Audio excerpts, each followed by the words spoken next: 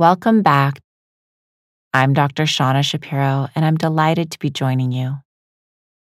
We'll begin by simply arriving together. Allow your eyes to close and take a moment to gather your attention here, now, in the body. You might want to wiggle your toes, feel your fingers and hands, and then just begin to soften the body, soften the jaw, soften the eyes, soften the forehead and temples,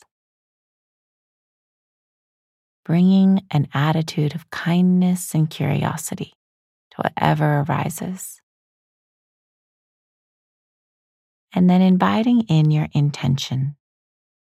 Why are you here? What is most important? Setting the compass of your heart in the direction of happiness. Something called you here. Trust that part of you. Listen to it.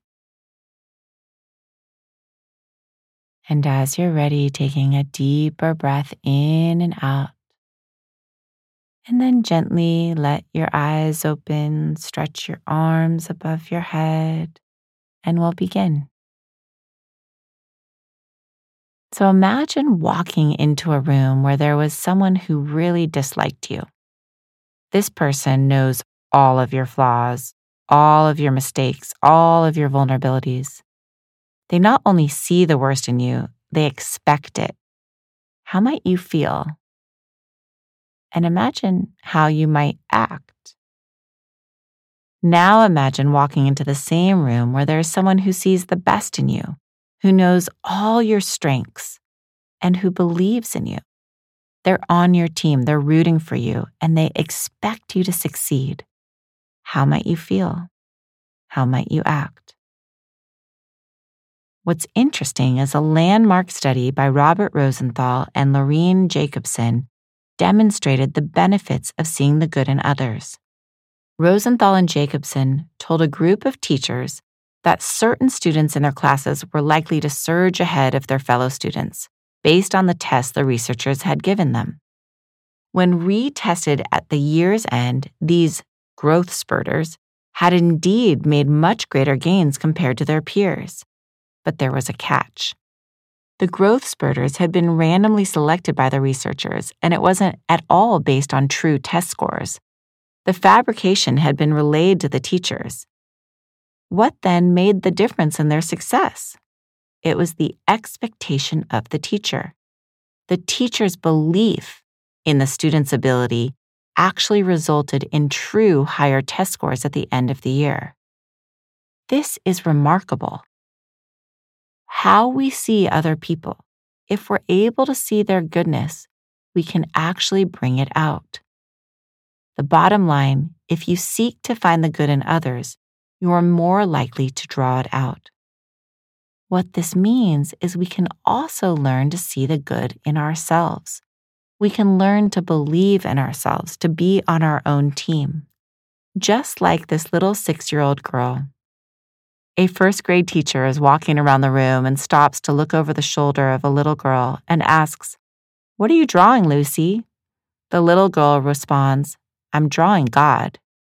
The teacher chuckles, but no one knows what God looks like.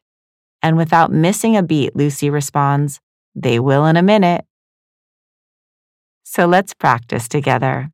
How do we grow our ability to see the good in others and to see the good in ourselves? One way is to specifically choose a person. It could be your child, your parent, your spouse, your colleague, or it could even be yourself, which is kind of the advanced practice for most of us, and to commit to looking for the good in that person every single day for a week.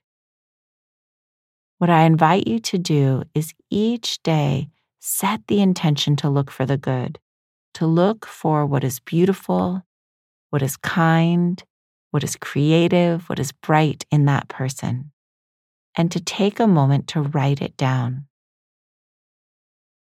Notice what happens as you start to look for the good in others and in yourself. how does this impact your feelings towards this person? And how does it impact their behavior?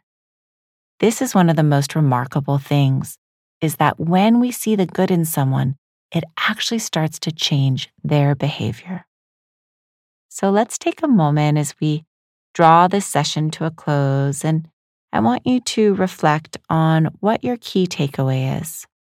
What is the one thing you want to remember? It could be the power of seeing the good in others, or the realization that how others perceive us impacts not just how we feel, but how we learn and perform.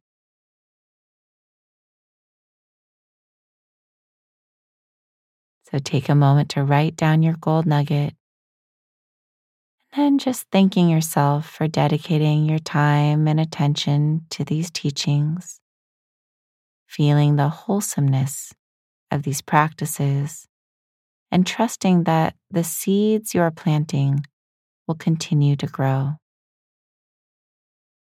I look forward to being with you in our next session.